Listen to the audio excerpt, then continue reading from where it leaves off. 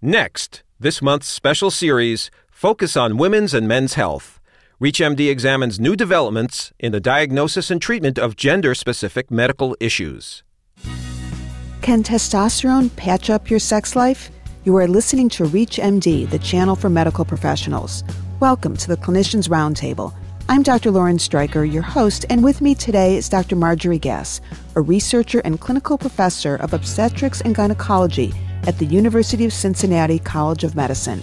Dr. Gass has authored numerous articles, abstracts, and book chapters, and is a member of the NIH National Advisory Council for Complementary and Alternative Medicine, and has a leadership role in the North American Menopause Society. Today, we are discussing new research on testosterone for women with low libido. Welcome, Dr. Gass. Thank you, Lauren. Now, you wouldn't know it from all those internet ads promoting products that promise to revitalize a lackluster sex life, but in fact, the quest for a female equivalent to Viagra has proved somewhat elusive, and as of now, pretty much the only available pharmaceuticals to boost a lagging libido is an oral testosterone estrogen preparation that's intended for treatment of hot flashes or non-FDA approved testosterone preparations from compounding pharmacies.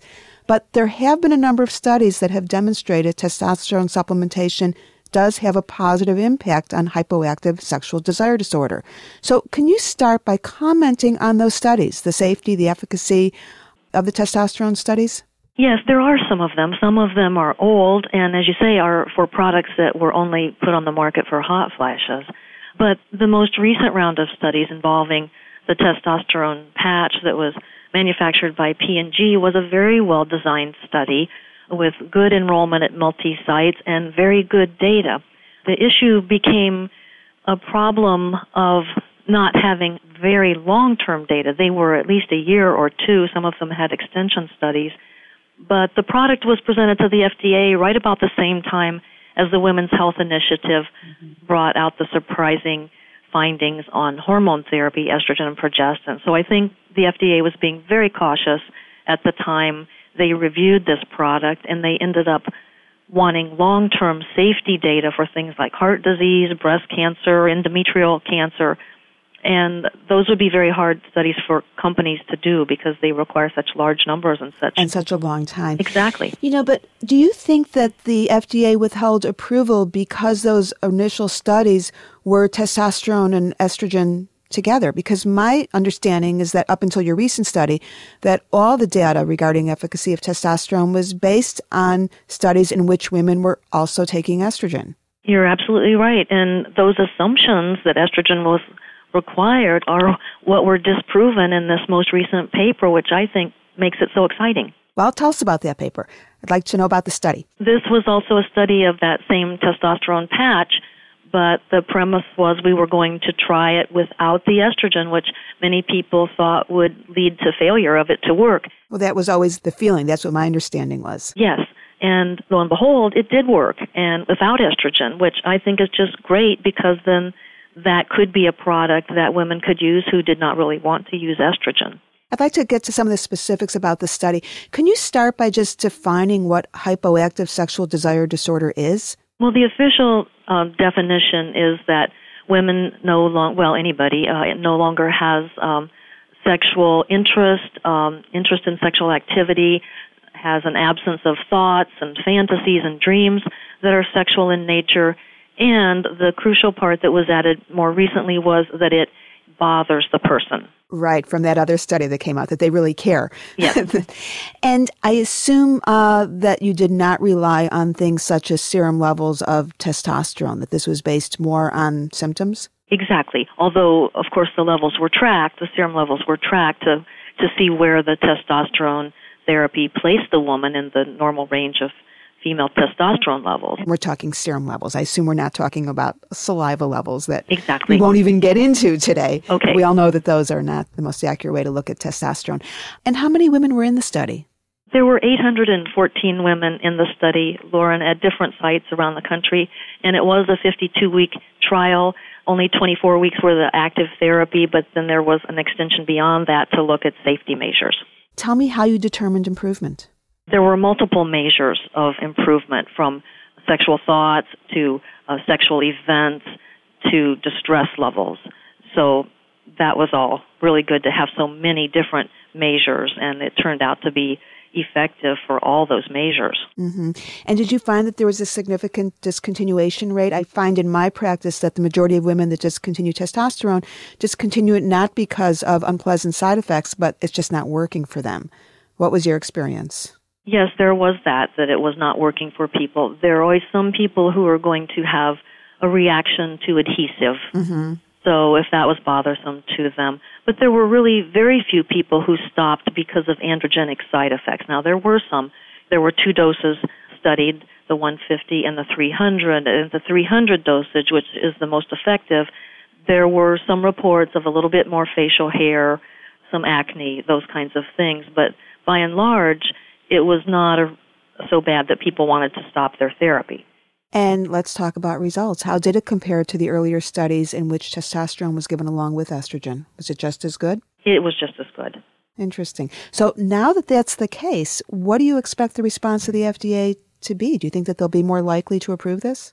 I don't know that this is even going to be presented because of the earlier round with the initial data with estrogen. So do you think that there will be an FDA-approved testosterone on the market anytime in the near future? Other products are being investigated, but I do not know how far along they are in the process. This particular patch has been approved in Europe, so it is available to women in Europe. I wonder if there's any way for American women to get it via the Internet. That's usually what happens. I think they can. Probably. I have looked into that myself, and there are a couple of websites, some located in Canada, and some that will do an online physician assessment. So given that we can't get FDA-approved testosterone, then we are continuing to do the off-label testosterone options. Just practically speaking, as a clinician, do you think that these products work? Do you think that it's reasonable to use them? I do, but patients need to have a realistic expectation because even in these studies where the testosterone patch was found to be effective, there was 1 to 2 more events per month.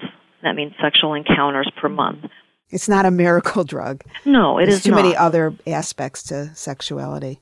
That's really true, and we haven't said much about that, but clearly there are many other aspects in terms, especially for women, as to how well they function and how much drive they have. But people who do the compounding, some like to measure the endogenous testosterone level first, because if the woman is already at high normal, that's probably not the cause of her problem. If she's in the lower range, then it may be worth trying the medication. Do you think that that's valid, though, given that my understanding is that there's a wide range of normal and that these levels don't really give you a good indication as to how someone's going to respond to testosterone treatment? Do you measure levels in your patients? I do.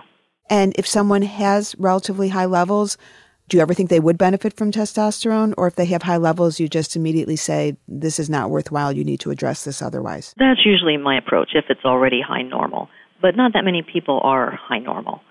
The other thing people may want to take into consideration is hepatic function, since this would all be metabolized in the liver, and possibly a lipid profile, because we do have good data that testosterone can decrease the good cholesterol, the HDL cholesterol. So that might be worth looking at. If some woman already has a level of 35 for her HDL level, that merits some discussion. Sure. Absolutely. If you've just tuned in, you are listening to the Clinicians Roundtable from ReachMD, the channel for medical professionals. I'm Dr. Lauren Streicher, and I'm speaking with Dr. Marjorie Gass, a researcher and clinical professor of obstetrics and gynecology at the University of Cincinnati College of Medicine, about her research on testosterone for women with low libido. So, what I'm wondering is if you have a woman who has absolutely no bothersome menopausal symptoms other than the libido issues, that she doesn't have hot flashes, she doesn't have insomnia, do you recommend that you give her estrogen and testosterone together as a first-line treatment, or do you feel that the data is strong enough right now that you could just start with testosterone alone? I think you could start with testosterone alone, and I would like to even back up a step to say that I generally search for other causes of the low libido, in particular relationship issues, stress levels, a number of other things, even other medications can be a wet blanket to a woman's libido. I think that's so important, particularly the other medications. Can you mention some of the medications that you find are the greatest culprits? Some of the antidepressants, and we don't know for sure about women, but the antihypertensives can sometimes affect their orgasmic capacity at least, and then that might have a secondary effect of decreasing their libido. Are you concerned about a woman with an intact uterus taking testosterone alone for long periods of time in terms of endometrial stimulation? Yes. Are there any studies that look at that? No, but there are some ongoing studies right now trying to address that issue more thoroughly. So if you had a patient with testosterone alone, would you approach that the same way as a woman who is on hormone replacement therapy in terms of evaluating the endometrium, either by ultrasound or endometrial biopsy if she's spotting? Certainly endometrial biopsy if she's bleeding. But we do know that testosterone can be converted into estrogen. Right.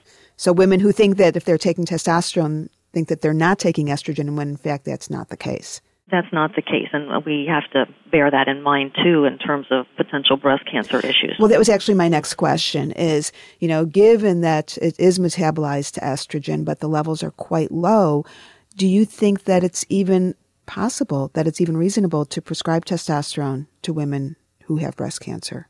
Well, I would have reservations about that. Myself, personally, I'm fairly conservative on those issues of giving women with breast cancer hormones.